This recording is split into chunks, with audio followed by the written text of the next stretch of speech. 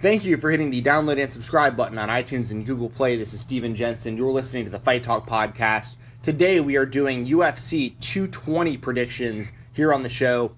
And I have my stepbrother Ryan Litto with me once again to break this card down. We're going to touch on the three, I guess you'd call them the three undercard fights of the main card. We're not going to talk about the prelims on this episode, but we are going to talk about the three undercard fights on the main card, and then we'll go into detail on the heavyweight and light heavyweight championship matchups. Before we get started, Ryan, let the people know how you've been since last time, man. Just living the dream, man. Just another day in paradise, just kind of hanging out and working, and that's pretty much it. What's the weather like in Atlanta right now? Are you guys getting any no snow? It's cold as fuck. It's freezing. It's supposed to snow today, and haven't been able to ride the bike at all recently, just because I'll go down to about 35 degrees, but anything below that, I'm not getting on that. So, gotcha. It's been cold, and warm weather supposedly coming this weekend. So, there you go. Yeah, snow's coming down big time here in Nashville. Like, I'm looking out my window right now, and it's like, this is the most snow I've seen in a while. It's like all over. Yeah. So, like, my roommate's got the day off work. I do this pretty much every day anyway, so this is just another day, but it's coming down pretty big. I'm actually really surprised at how much it's snowing. But anyway, let's talk UFC 220. Before we started recording, you were mentioning that you looked into some of these guys, like kind of did a little research on some of these fighters from the undercard of the main card. It sounds so weird saying that, but can you just elaborate on kind of like what we were talking about before we started recording and your interest in some of these fights before we start breaking it down? Yeah, well, just to kick off the night, they're going to have Thomas Almeida, who's a top, 5 bantamweight contender. Even he's ranked number 10, but I mean, come on, like his last two losses are to Jimmy Rivera and Cody Garbrandt. Like, there's no shame, and he lost a decision to Rivera. So I mean, there's no shame in losing to either of these guys. I think he's a great fighter. I think, if given the right fighters, he's going to work his way back up into the top 5, and will he ever be champion? Maybe not. But right now in this card, he's going to be fighting a guy named Rob Font, who's coming off a first-round guillotine loss.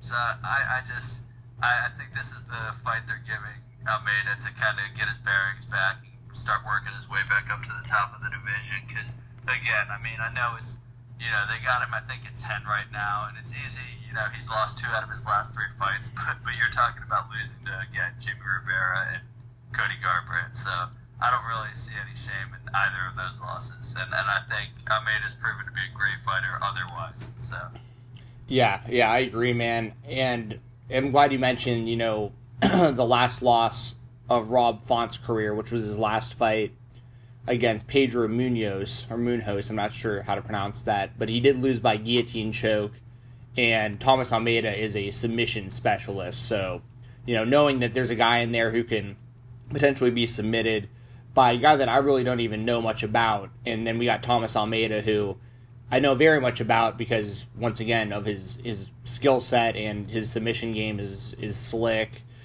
He's been in there with some of the best guys. I mean, obviously losing to Garbrandt and Rivera, not a huge deal. Those guys are 2 of the top in the division, obviously. And Rob Font, he's been in there with some good guys. Like, he's had a loss to John Lineker via decision, and it's not easy to go, 3 rounds with John Lineker. That guy's a fucking warrior. So I'm expecting it to be a good fight, but I've definitely got Thomas Almeida in this one. You said you had Thomas Almeida as well, correct? absolutely. All right, man. Up next we have John Vellante and Francimar Barroso, or Barroso, rather. Vellante has been around a while. Jeez. How long has he been in the UFC? Let's look up his record here. He's been fighting MMA since 2009. And then Strikeforce after that. That's why I know his name for so long. He was in Strikeforce since 2011. Made the transition into the UFC. Fought a lot of top guys. Coming off 2 losses to Shogun Rua and Patrick Cummins. Obviously no slouches there. Another loss to Ilir Latifi, Tom Lawler on there, Fabio Maldonado.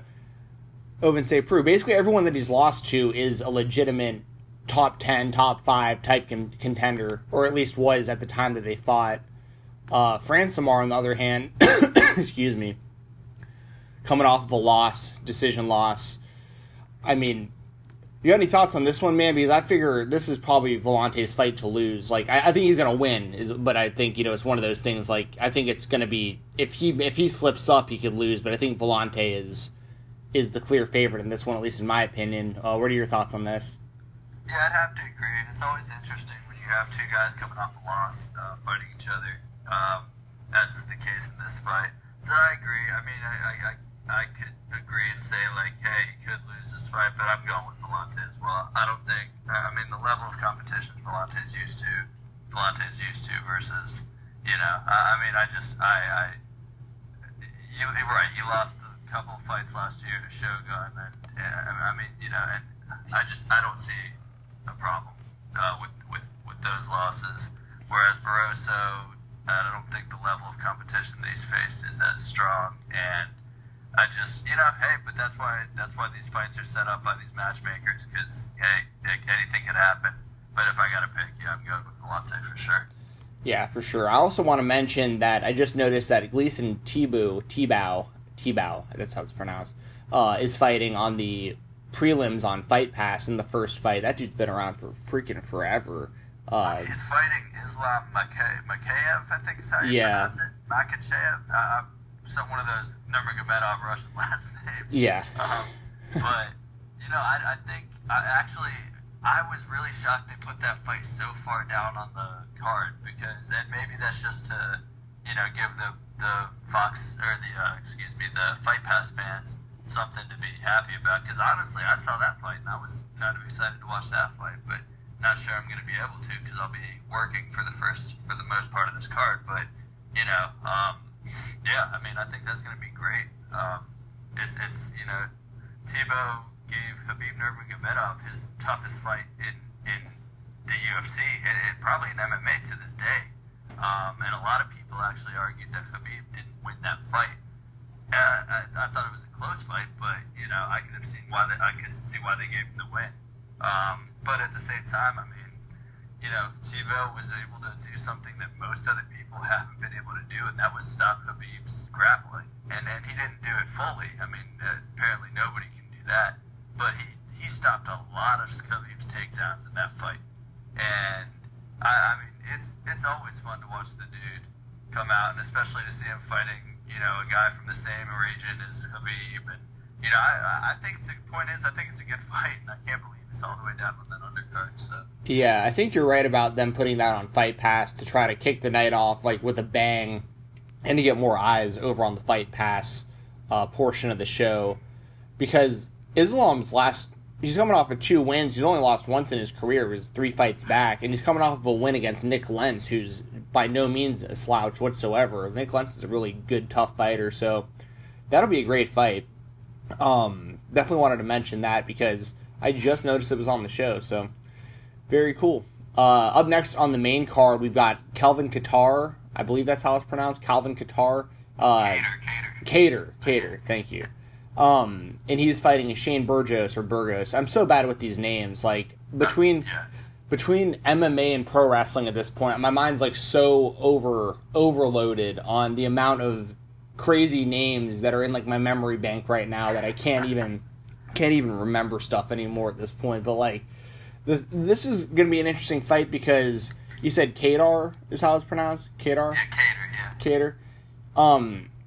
I looked him up on SureDog because he didn't have a Wikipedia page, and it looks like he's 17-2, with most of his wins coming by decision. But he's also got 6 TKOs in his career. Also, I don't know if is this his UFC debut? That's what I'm assuming.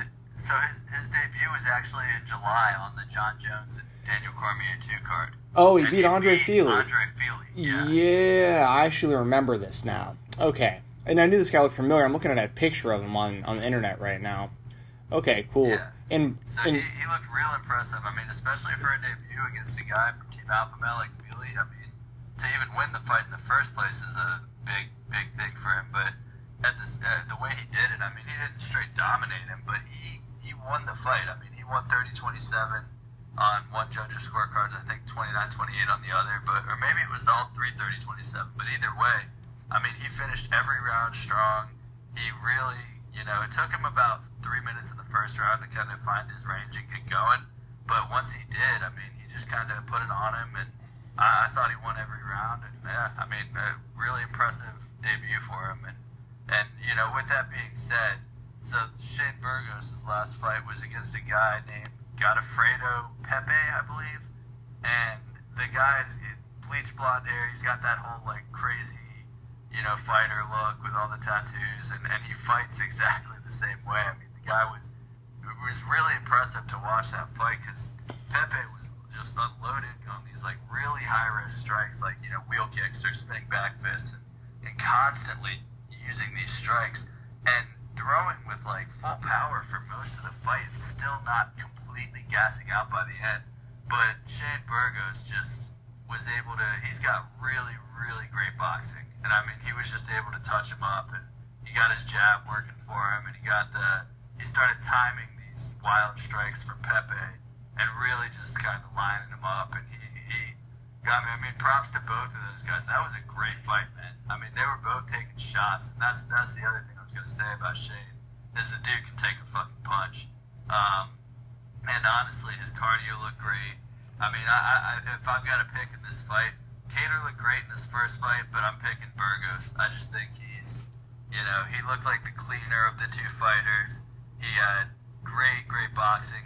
He was, from a technical standpoint, he was like pretty much getting in the pocket with this guy, but slipping everything and then throwing his own counter perfectly. His eyes were wide open the whole time. He wasn't, he didn't really get fainted. I mean, he really looked good. I was real, especially, I myself didn't even know who Godofredo Pepe was until yesterday. But watching that fight, I mean, there was not a single fan sitting down. It was earlier in the card, so the stadium wasn't even close to full. But I mean, every fan who was there was on their feet. It was an incredible fight, and I expect this fight to actually be the same way. Also, Burgos is 10-0. So it's his third fight or fourth fight in the UFC. This will be. And I think it's going to be a great fight, man. Like, honestly, I'm not going to sit here and tell you I'm more excited for this fight than the title fights. That'd be a lie. But this fight I'm telling you, this is going to be a fun fight to watch, I think. And it's definitely one of those that everybody's sleeping on because, yeah, there's no star power in either of those names. I mean, like I said, I didn't even know who they were until yesterday. But, man, like, definitely both of those guys are explosive. They go for it. They don't just sit back. I think it's going to be a fun fight to watch, man. Yeah, man, I agree. Fight of the night candidate, honestly. Yeah, and I know Burgos has that fight of the night against Charles Rosa a couple fights back when he knocked him out in the third round. And Rosa is a really tough, dangerous fighter. So, like, getting a knockout win over him in a fight of the night for Burgos that's a big feather in your cap.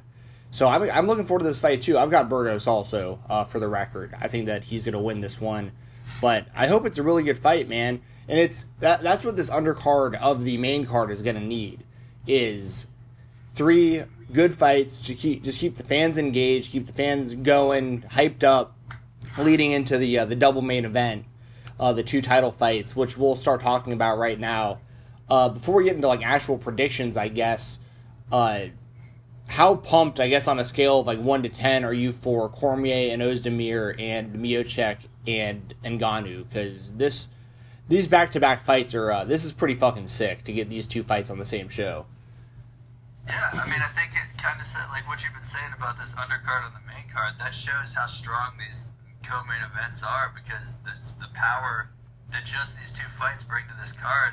I mean, look, I will say this. I think this is going to be more of a fight fan's fight card, which is awesome. As a fight fan, I don't need,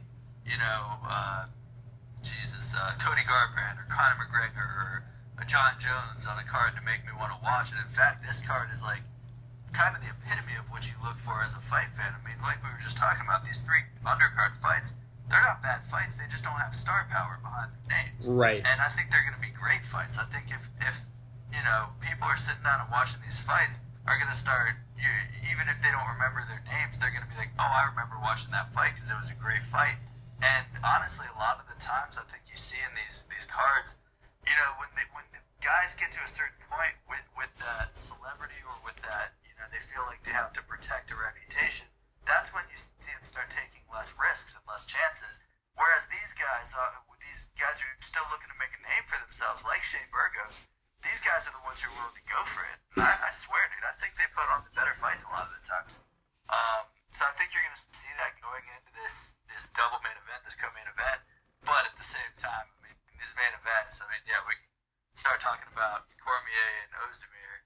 I mean, you got a guy who's been just dropping people in Ozdemir, and then a guy in Daniel Cormier who, as we've talked about before, is arguably one of the top 3 pound-for-pound fighters in the world. And just in his ability to straight dominate everyone except John Jones. And even then, he was beating John Jones until he got caught by the head kick. But John Jones popped for steroids after that, sir, for banned substance. So, I mean, I don't consider that a loss. I don't think anybody considers that a loss. It's cheating. And it was taken off of his record. Like, that was, it's a no contest for, like, the record books. So as it should be. Yeah, he cheated. And it's made, obviously, people skeptical of their first fight because I believe that was pre-USADA and everything. So, like, their drug testing protocol and stuff was, like, way different. So it's like, we could say this about a lot of fighters, obviously. There's a lot of fighters who were getting away with taking a lot of stuff before they started doing this strict drug testing that they do now. But even people like myself kind of, I almost discredit the first loss to Jones because I'm like, this guy's been caught multiple times with multiple banned substances. Like, in my opinion, I feel like, you have a track record of doing this, then it just makes me think you've been doing it the whole time.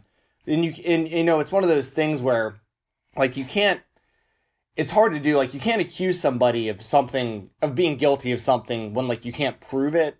But when you have the track record and stuff, and it's just kind of like, and then you also see that DC has beaten everybody else he's fought at heavyweight and light heavyweight throughout his career. 2 weight classes. The one dude he has issues with is this dude who's consistently been popping for banned substances. So it's like, I almost like discredit both of those losses to Jones. Like, I almost just say, like, as far as I'm concerned, those didn't even happen. Cormier is the man. But, that's just my mindset, and like I said, you can't take the first win away from Jones because he didn't pop for anything at that time. But, I mean, who's to say that he wasn't on stuff then, too? I mean, it's totally possible that he was. Well, I agree, and I don't think it's that crazy to accuse him, or maybe to not. Okay, there's no formal indictment or accusation here, but to think, for an individual to think, hey, this guy's been popping out his whole career, and especially when they started doing a stricter drug testing, then there's no reason not to think that he wasn't taking, the same substances or these substances that maybe he was more easily able to hide or whatever throughout his whole career. There's no reason to think that he wasn't. I mean, why? These guys will take any edge they can get, as they should, up to the point of cheating, obviously. But here's the thing, is that, when you can't, I mean, good God, you had to pull out of their first scheduled rematch because you popped hot, then you fought the second time and you popped hot again. I mean, it's insane. There's no reason, and he failed for cocaine earlier in his career. There's no reason to think that John Jones hasn't been taking these substances the entire time. And as far as I'm concerned, I hope this is the last time we talk about John Jones on one of these podcasts, because he's not relevant. He doesn't matter. He's a cheater. He's never going to be good without his drugs. He'll be, okay, let me rephrase that. He could be good, but how good could he really be? We don't know. And that's the problem. We don't know. You have too many guys who are doing it the right way, like Daniel Cormier, like Demetrius Johnson, like Khabib Nurmagomedov, and you have the guys who aren't. And at some point you have to realize that the difference between these guys is much greater than I think you might think it is just from watching their separate fights, because half of the guys we're talking about are on fucking steroids or on some kind of growth hormone or human growth hormone or some kind of performance enhancing drug. I mean, it's fucking bullshit. If you can't compete without a PED, you're not a competitor. So at some point, I do think you almost have to write off these guys who keep popping hot, like John Jones. John Jones, as Dana White said, is probably the biggest waste of talent in all of sports history. I agree with that statement. But that's what he is, and that's all he is. He's a waste of talent. End of story. There's no reason he should be on the pound-for-pound list. he's not.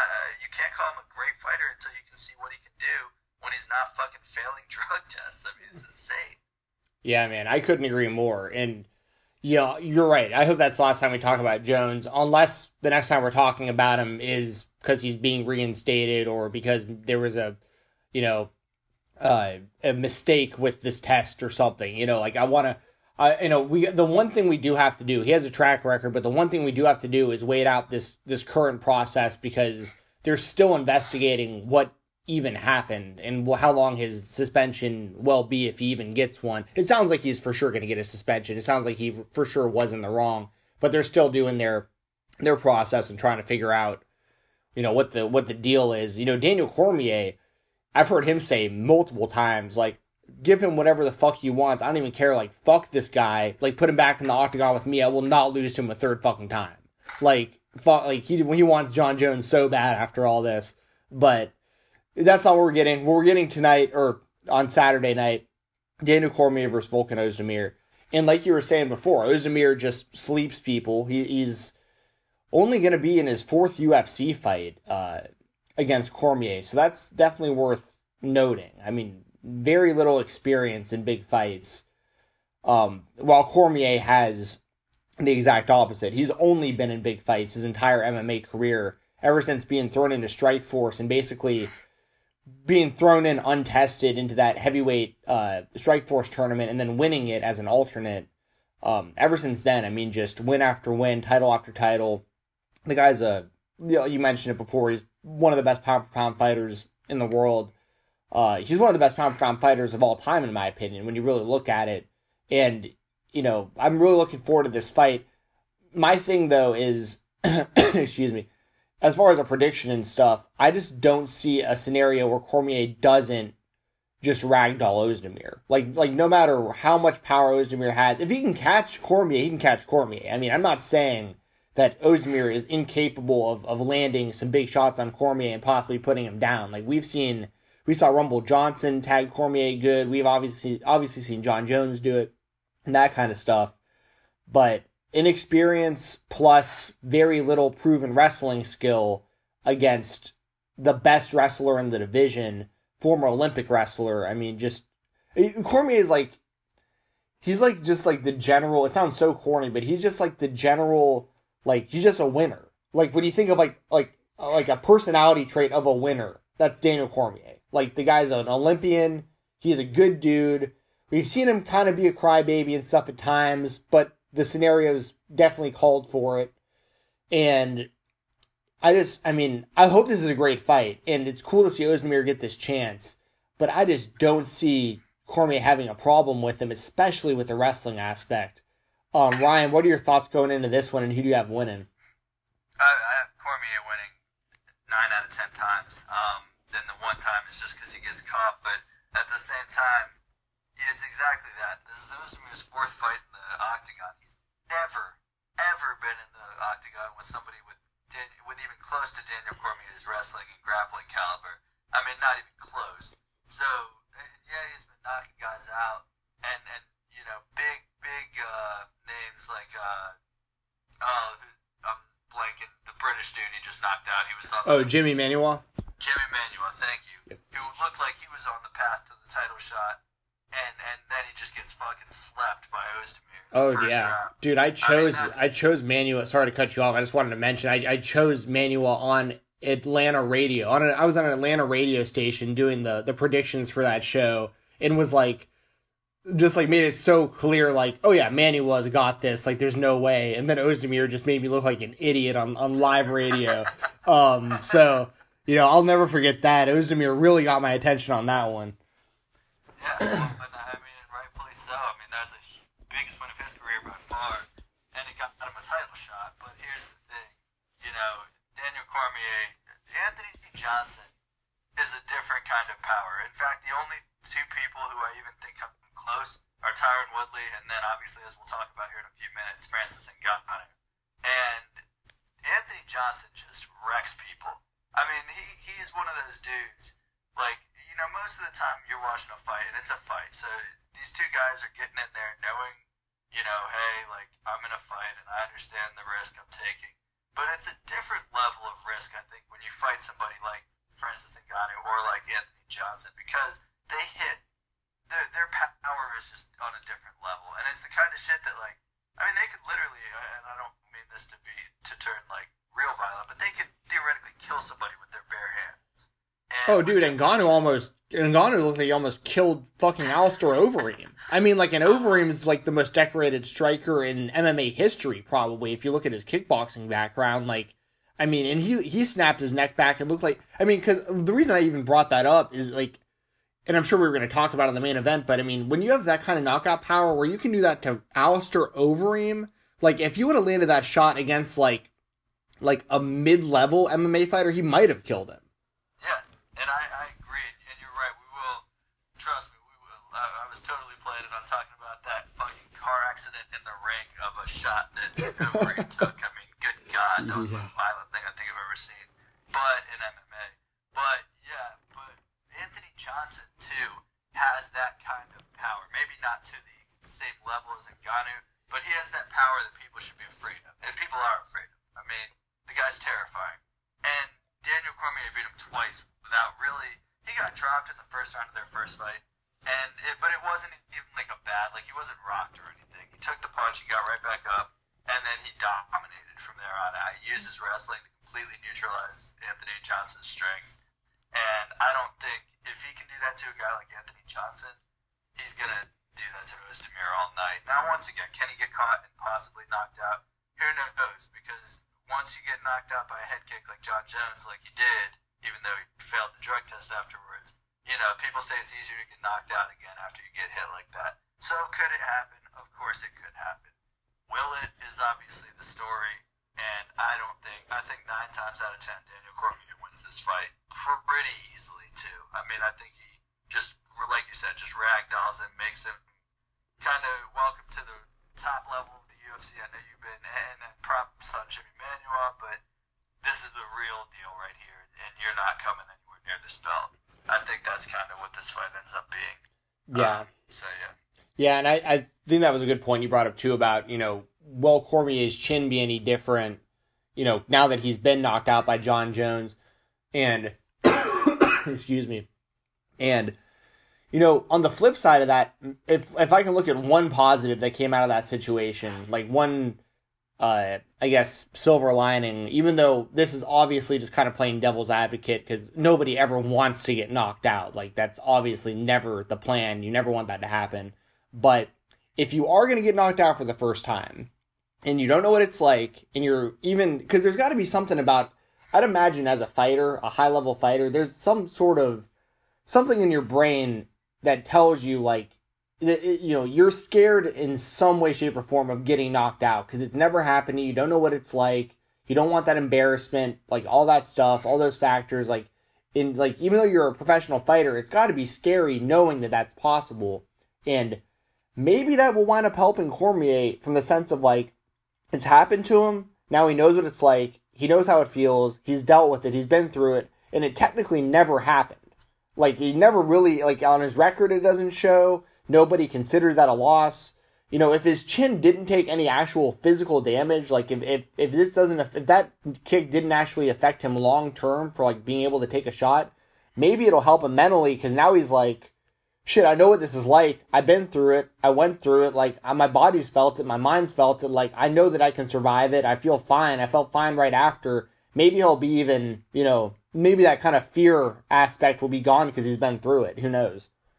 Absolutely. And I mean, I don't think even, you know, he's never been the type of dude to be scared of anyone. And if you could walk in there with Anthony Johnson and do what you did to him, that only has to help your confidence too. But it's absolutely true for him to now know what that feels like, and to realize, like, hey, like, it's not the end of the world. Like, and like you said, even better, it's not on my record because the guy's a cheater.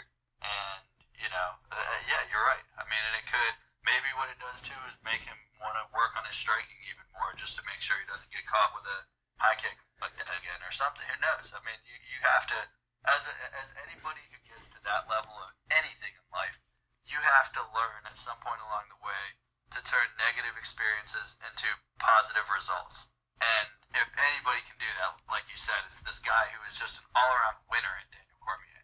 If there's anybody who has the mentality and the positive attitude and just the fight intelligence and disciplinary intelligence to do that, it's Daniel Cormier. So I definitely think, if anything, it doesn't hurt him in the long run. It just helps him, unless there's actual physical lasting damage. But, right. Which, is, I mean, I'm no doctor, but I've been watching this a long time, as have you. It's pretty uncommon that one knockout screws your chin up forever. So, I mean, the accumulation of a handful of those, absolutely. But one time, this might wind up just only helping Cormier. We'll just kind of call it, like, maybe he got a little calloused there. We'll see. We'll see what happens. But, dude, let's talk about this main event. This is, I don't want to take any words out of your mouth because I'm sure you have a lot to say about it. I'll just give a little lead in and let you take it away. But this is, in my opinion, stylistically, this is probably the best heavyweight matchup that I can remember the UFC putting on, definitely in a long time, possibly ever, as far as, like, two guys who can really knock each other out. It feels like a Mike Tyson, Evander Holyfield type level of heavyweight fight. I mean, this is a big deal, and it's two guys who have sick knockout power, who both like to finish fights early. We talked about it with Ngannou snapping Overeem's neck back and neck and head back and knocking him out the way that he did. He apparently has like the number one. I remember the Sports Science did that thing about Ngannou's punching power is like the number one hardest punch that they've ever recorded of any athlete. And I mean, this fight is just, it's awesome. I tweeted, I actually got retweeted by Ariel Helwani when I said it. It was really nice of him to do because it brought me a lot of attention. But he had Miocic was on Helwani's show at the MMA Hour a couple weeks ago, and he said that he feels like the UFC wants Ngannou to win this one. Like, they're trying to build this star. They would love for Ngannou to be the champion, and Miocic sitting here going, like, he wants to play spoiler. Like, this is my title. I'm the defending, reigning champion. Put the attention on me. Don't, forget this guy over here. He hasn't done anything. I mean, obviously he's knocked out some great fighters, but he hasn't won the title. And you got this champion Miocic here who is a well-spoken guy. He's a funny guy. He's a part-time fighter who's the champion of the world, who also is a firefighter full-time. I mean, he's a very marketable guy himself that they haven't really gotten fully behind, I feel like. Or at least he feels that way, at least. As far as this fight goes, I'm going to get your full breakdown on it, but I'll give you my quick prediction. Actually, God, this is, like, impossible to predict because if it stays standing, I don't think anyone can fuck with Ngannou standing right now. I just don't see anyone being able to take that punch. But Miocic's got some wrestling that he very rarely uses, and Ngannou hasn't really been put in that spot. So, Ryan, what are your thoughts on that? I'm gonna wait to get your thoughts before I make myself an official prediction here. Okay, yeah. I mean, it's like you said, interesting stylistically. They both have knockout power, but once again, I think, Stipe Miocic's knockout power is, not even comparable, nor is anybody's for other than maybe Anthony Johnson for his weight class. But I mean, when Francis Ngannou hit Alistair Overeem with that left, that was one of the most violent things I've ever seen in my entire life. And I thought, it's like you said, I mean, Alistair Overeem he's possibly not just definitely in the heavyweight division, the most decorated striker ever, but maybe in all of MMA. And he could take a shot. I mean, there's no question about that. I mean, the guy's been kickboxing for years and years and years. But that punch was something that, like you said, it might have killed a lesser man. I mean, that looked like that was the whiplash of like a bad car accident that happened when he took that punch. And even then, he stayed on the ground stiff as a board for like 2 to 3 minutes. So I actually did think,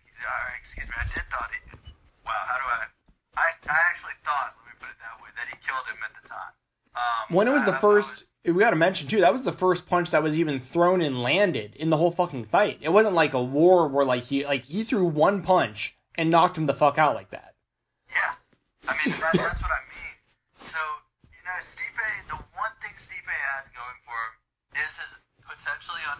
as he doesn't use it that often, so it'll be interesting to see. But his potentially underrated wrestling, he's going to have to take this fight to the ground. I'm not even sitting here, saying that, we'll see. No, if he doesn't take the fight to the ground, he's going to get hurt very, very badly. And of course, could I be proven wrong? Absolutely. But with a guy like Fred, anybody can stand with him. I mean, I definitely don't think Stipe is even trying to go in with the game plan of standing with this guy, especially after he saw what he did to Overeem. If that's your game plan, you might as well. You got to think about it. I mean, let's be real. Stipe's got like a wife and kids. Like, you can't be. You don't want your kids seeing you getting hit like that. Like, nobody wants to get hit like that, especially when you have so much to lose. You've got to. Your game plan has to be here. Take him down and test his grappling. And that's going to be the interesting part about this fight, because we don't know what Francis Ngannou's grappling looks like. He's a big, big heavyweight, and you can't blame him for playing by the rules.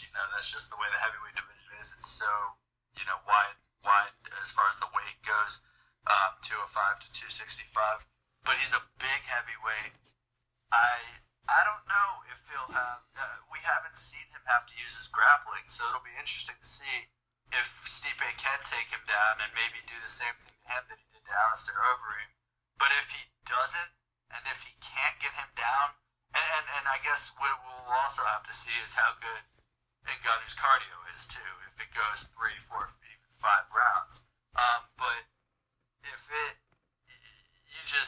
with a guy like Francis Ngannou, you have to be there in that moment at all times. You can't go anywhere else for even a split second, because if he catches you with that punch, with one of his punches, it's over. I mean, it's not just the fight, your fucking life could be over. So you really got to sit there and consider that, and you have to think about the mental,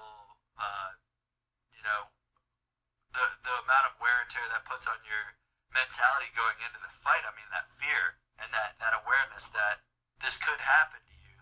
And so you got to think. I have to think. I guess what I'm going to say about this is Stipe's going to go in there and try to wrestle him and try to tire him out and hope that he has enough in the tank to finish him, maybe in the 2nd, 3rd, 4th, 5th round, depending on what Ngannou's gas tank really looks like. Because we haven't really seen him go that far because of his ability. Kind of like a Conor, where he has this ability to knock people out in the 1st or 2nd round. So you never really see what his capability is in these later rounds. And you got to think, with a guy who looks like that, who's that jacked, who's that big, that at some point he is going to get tired if the fight goes that long. So it'll be interesting. It'll be interesting to see, can Stipe find a way to draw this fight out and to get Ngannou on the ground, because he doesn't want to stand with him. Nobody wants to stand with him. You're insane to try to stand with that guy. So yeah, I mean, prediction, I gotta say, I think Ngannou, the UFC wants it, of course they do, because it's knockout power, it's the stuff everybody wants to see, it's the heavyweight champion that everybody wants to see. Even though Stipe has been knocking people out too, Junior Dos Santos, Alistair Overeem, Fabricio Verdum, I mean, those are his three title, he won the title against Verdum. So I mean, he's done well for himself, and maybe he's right in being a little upset that the UFC hasn't gotten behind him as much as they maybe should. But at the same time, do I think they want Ngannou to win this fight? I absolutely do. And do I think Ngannou could win this fight in highlight fashion? Absolutely. So I'm going with Ngannou. I love Stipe. I love, obviously, how can you hate the guy? Fucking civil servant. He does this on the side. Like, he's just like what everybody could aspire to be as a human being. But at the same time, you got to keep personal feelings and emotions about whether you think somebody's a good person or not out of the ability to see somebody's talent and skill within the confines of the sport. And to me, Francis Ngannou is the former or is the future heavyweight champion. And you know what? The fight I want to see most, as much as awesome as a fight as this is Cain Velasquez coming back and fighting a guy like Francis Ngannou. That's what I want to see. So that's what I'm thinking happens. I think Ngannou wins this fight in the 1st or 2nd round by knockout, and then hopefully Cain can get healthy and come back and fight him. Man, good stuff.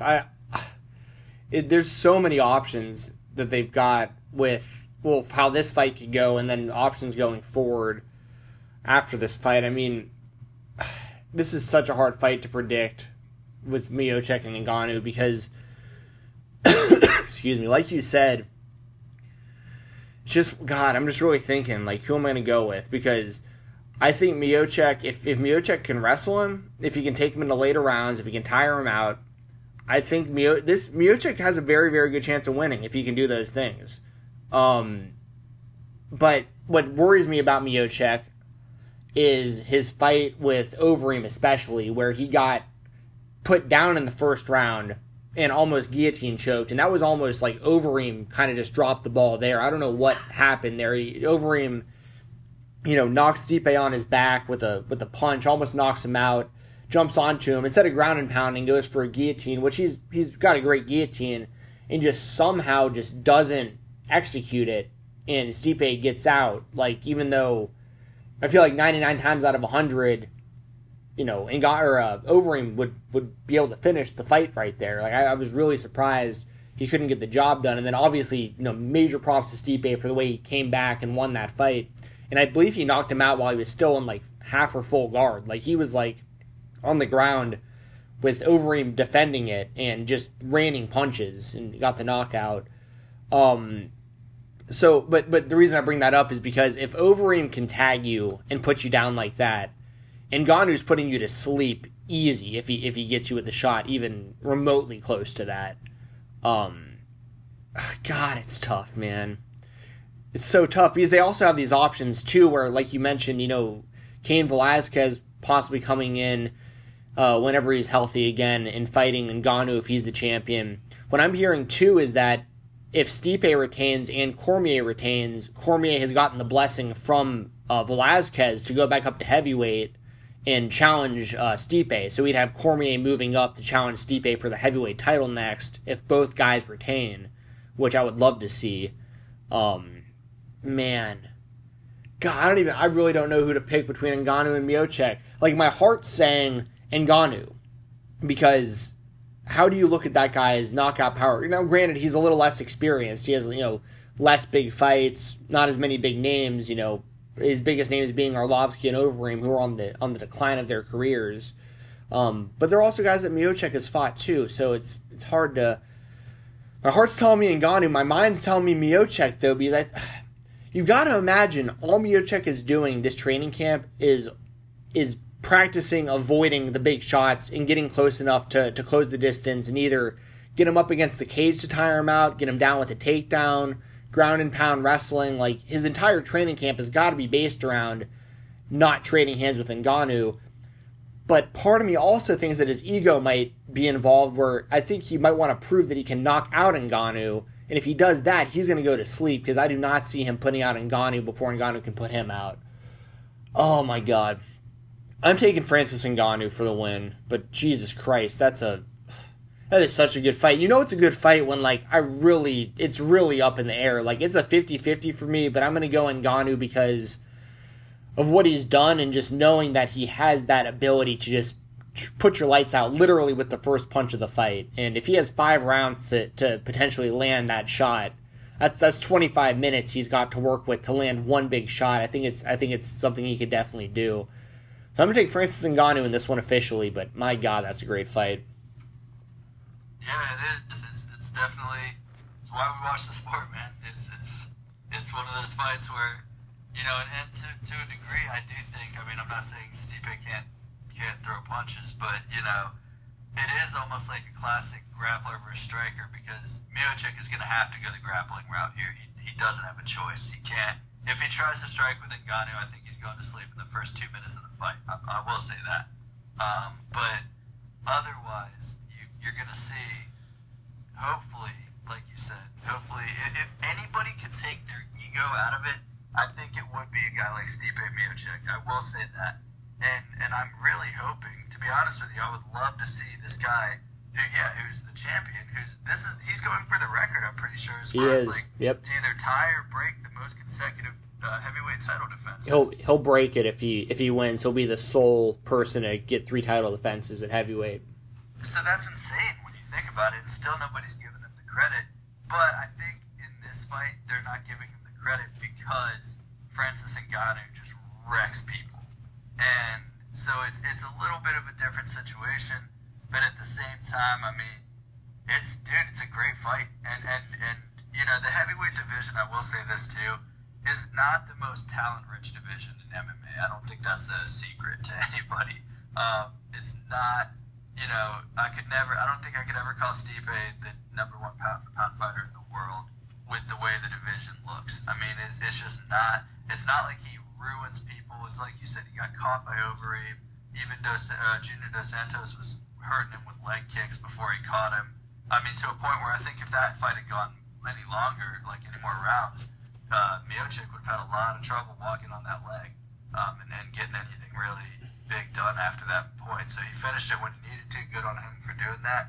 But the point is he's proven that he can be put in bad situations. And he gets through them, but not with, you don't get out of a bad situation like that with Francis Ngannou. If he touches you, you're going to sleep. So it will be interesting. I agree. This is a great fight. These two title fights are going to be awesome. The rest of the card, I think, will be a lot of fun to watch. And, yeah, I mean, what more can we say? Last question I got for you before we get out of here. If Miocic does win this fight, regardless of how he wins, whether it's spectacular fashion, decision, whatever, you know, you got to keep into consideration, obviously, guys like Fedor Emelianenko, guys like Fabricio Verdum, who, you know, have beaten... For Verdum, really, if you look at his resume, he's got a really impressive wins over really the best names out there, you know, like Fedor, like Cain Velasquez, who I'm about to mention, that kind of stuff. You know, you gotta put Verdum's name in this hat for what I'm about to ask. You of course got to put Velasquez. I think Velasquez would be considered the best heavyweight fighter of all time if he was more active, if he could stay uninjured. Like I think Velasquez is the best. Like, if you look at every heavyweight fighter ever, you look at their skill set, what they do to people in the octagon, who they've fought, the skill set, you know, getting better and better throughout the years. I think you got to look at Velasquez as possibly the best of all time up to this point at heavyweight. But if Miocic wins this fight, he gets that record, and he takes out Ngannou, regardless of how it is. Would you consider Stipe at that point to be the best heavyweight fighter of all time in UFC history? It's really tough because of exactly what you just said. Cain Velasquez and Fabricio Verdum are the other two guys who I would be talking about. And, you know, Stipe already knocked out Fabricio, so there's that. And I want to rephrase. I'm sorry. I want to rephrase. Best UFC fighter in heavyweight, or best MMA fighter in heavyweight history is what I meant. I realized I said UFC. I threw Fedor in that mix, and he was never a UFC fighter. So in general, I guess in all of MMA, would you consider Stipe to be the top heavyweight? I just want to make sure to rephrase that question. Sure, yeah, and we can talk about, just to bring up Fedor real quick. Yeah, he was great, but he never fought in the UFC. Right. 100%. How can you be called the greatest when you're not fighting the best? I mean, or how can you be called the best when you're not fighting the best? Like, I'm not saying the guy wasn't... He might have been the greatest of all time, maybe, but we'll never know, because he was fighting a bunch of guys that, you know... What did he fight? Andrei Arlovsky on his while he was in his decline? Like, who gives a shit? In Affliction, yeah, that Affliction show.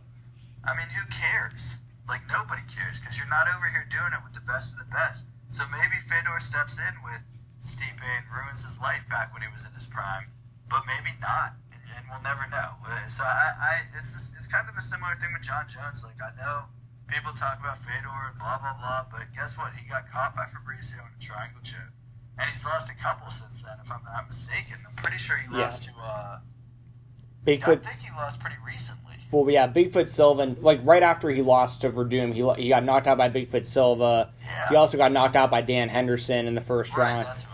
Now, but also, to be fair, Fedor's legacy really is from his days in Pride, where he was beating guys like Minotaur Nogueira and Crow Cop, and those guys when they were at their prime, and most of the main heavyweight fighters in the world were fighting in Pride, not the UFC. But I'm with you where when he had the opportunity to make the jump after Pride was purchased, and he never came over, and they were doing everything they could to get him a fight with Brock Lesnar. They were doing everything they could to get him signed to the UFC multiple times, and he would never come over. And then, like, more recently, I think his last, like, I guess you'd call it a big win, if you even want to call it that, was I believe they gave him the decision over for Fabio Maldonado like a year or two ago, and it was a fight that he got his ass kicked in, but like it was in Russia, so it was clearly home cooking with the judges. But anyway, that's off topic. But as far as Miocic, would you put Miocic in above Velasquez at this point if he was to beat Ngannou? Because it sounds like you're leaning Velasquez is probably the best up to this point. Well, so here's how to segue from what we were just talking about too. I think is that was then and this is now when MMA is at the highest point it's ever been. So even if guys were doing it really well 10, 15 years ago, the level of competition nowadays is just different. And, you have a guy like Cain Velasquez, you have a guy like Junior Dos Santos, you have a guy like Fabricio Verdum, you do have, I'm not saying, like I said, the heavyweight division is not the most stacked division as far as talent goes, but goddamn are there some good guys in there. And it might not be lightweight where you just got fucking savages up and down the lineup, but there are some good guys in there. And Stipe Miocic has beaten Fabricio Verdum. He's beaten Alistair Overeem. He's beaten Junior Dos Santos. So you can't just like write him out of the conversation. But is he better than Cain when Cain's healthy? That's the real question. I would have to say no. But at the same time, injuries are part of the sport, and if Cain can't stay healthy, then that's 100% his problem, not Stipe Miocic's. Stipe obviously does something right in his ability to get to the fight in the first place. So it's kind of a weird scenario where hopefully one day we'll have them going toe to toe, or we'll have Ngannou and Cain going toe to toe, and we'll see. I mean, for now, I say we let Stipe fight Francis, because otherwise, we could say he's the greatest, even better than Cain, and then Francis knocks him out in the first minute. Sure. And then what does it matter? You know what I mean? So I think if he beats him, though, you can't keep his name out. I think he's within. I think it's between him and Cain. And even then, what Cain? I know Travis Brown hasn't been having great fights lately. He's kind of on his own little slump. But what Cain Velasquez did to him was just savage. And what he does to everybody, what he did to Junior Dos Santos in their second fight, I mean, he just mauls people. And so it'll be interesting. I think that's a question that we'll have to address in the future. I don't think there's enough information, I guess, to say right now that Stipe is definitively better than Cain Velasquez. But if after this weekend he does find a way to beat Ngannou, he definitely helps his argument tremendously in that case. Oh, yeah, man. I couldn't agree more. And, yeah, speaking of that Travis Brown fight, we saw Cain. That was at UFC 200, I believe. And that was where we saw Cain starting to incorporate spinning heel kicks into his game. So, that guy is just an absolute monster, an athletic freak. So, I hope he gets healthy soon, because we, as MMA fans, I feel like we're being deprived of seeing, potentially the best heavyweight fighter of all time, like we've been saying, with Velasquez being out so much. So, hopefully he's back soon. But as far as this fight card goes, you couldn't be any more on the money. This is a great fight. The undercard fights, the main card are they're not names, but they're good matchups. They should be very entertaining fights. And of course, how can you go wrong with a double main event? We have I can't say the two top titles in the UFC, but the two top titles from a weight perspective are on the line this night. And of course, regardless of who's fighting, when it's the heavyweight championship of any organization, that's the big boy title. The heavyweight title, that's the baddest man on the planet. If Francis Ngannou wins this fight especially, it's going to be hard to deny that dude's the baddest man walking the planet right now. So I'm very much looking forward to the show on Saturday. Ryan, thanks again for coming on the Fight Talk podcast with me today. Is there anything else you want to let the people know before we get out of here? No, thanks for having me. And make sure if you do watch this fight to get there at the beginning of the card. Don't think just because they're, not big names that they're not going to be good fights, because they will be.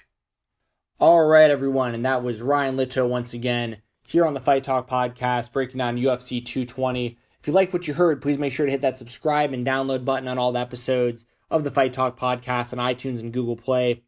Please do me a big favor, hit the 5-star rating and leave me a review as well. It helps the podcast out so much. It really does. I know I say it all the time, but it is the truth.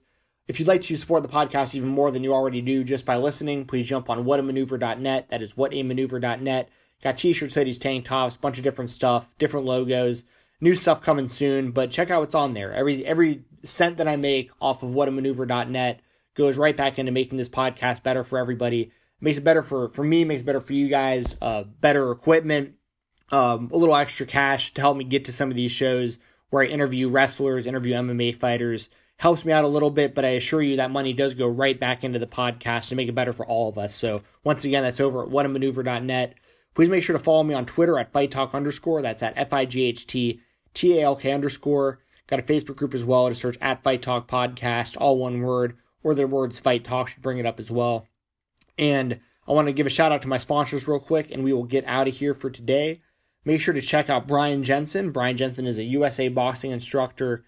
He's got new information. I'm just going to say, jump on Instagram, search for Brian. It used to be BMJ MMA. I believe he's changed that recently. He changes his stuff so often that I can't keep up with it, and he doesn't ever leave me updated stuff. So, Google Brian Jensen. Delgado Boxing has disbanded, and he's doing his own thing as well as working with some gyms out of the Atlanta, Georgia area. So, once again, Brian Jensen, boxing coach, Atlanta, Georgia. Find him how you can. Sorry, Brian. Until you get me better information, that's all I've got for you.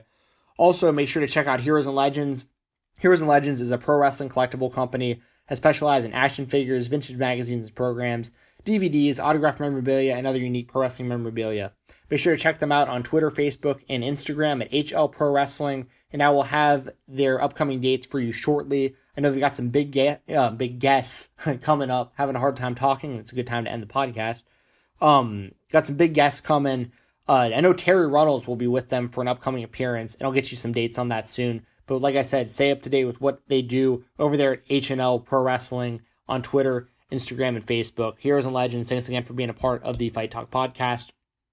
Also, shout out to WrestleRumble.com. Last but never least, man, great stuff. The Royal Rumble Pick'em contest is going to be opening any second if it hasn't already. The prize list is insane. I've got a sneak peek at some of the prizes. I know there's more to come. I can tell you this. First place for the Royal Rumble Pick'em contest at WrestleRumble.com is going to be $1,000 cash. That's $1,000 cash, if you didn't hear me right. There might be something else along with that. I'm not sure, but $1,000 cash, 100% first place. I know second place will be getting $100 cash and a replica WWF Winged Eagle Championship belt. So that is fucking insane. Great stuff. And I know there's going to be cash and prizes for third place, fourth place, fifth place. Maybe some other stuff too that I don't know just yet, but I know up to this point, like I said, $1,000 cash for first, $100 cash, and a replica WWF Winged Eagle Championship for second. Many more prizes to come. They got some artwork from extracoolerart.com, some other places as well. You know what? I've got the information for Brian Jensen now. Got someone who sent it to me last second here. I'll read that to you here in just a second. But as far as WrestleRumble.com is concerned, just jump on their website, WrestleRumble.com. They're gonna have a bunch of questions about the Royal Rumble. You're gonna answer questions about, entrance slots. You're gonna answer questions about how many suplexes Brock Lesnar hits in the title match. I'm assuming that will be on there. But you're basically getting paid money, winning big prizes to armchair quarterback for professional wrestling. So make sure to jump on there once again at WrestleRumble.com, and make sure to follow them on Twitter at WrestleRumble to stay up to date with all their contests. And I'm going to mention right now, because I have it in front of me now, Brian Jensen's information. His new Instagram is Atlanta Boxing Coach. So it's all one word, Atlanta Boxing Coach, spelled all the way out. Looking for some more information here. That's pretty much the majority of what I've got. He does specialize, as advertised, in a complimentary first session. He'll teach you real boxing. He is a USA boxing amateur and professional coach. He works with a Parkinson's Foundation, and he is actually I guess you can call it a professor over at Emory University, helping out with their program over there. So once again, that's Brian Jensen. Wanted to make sure to get him a proper shout out. Even though it wasn't him who sent me the information, I did get it last minute there. So thank you guys very much for listening. Enjoy UFC 220, and I will be back soon. Hey,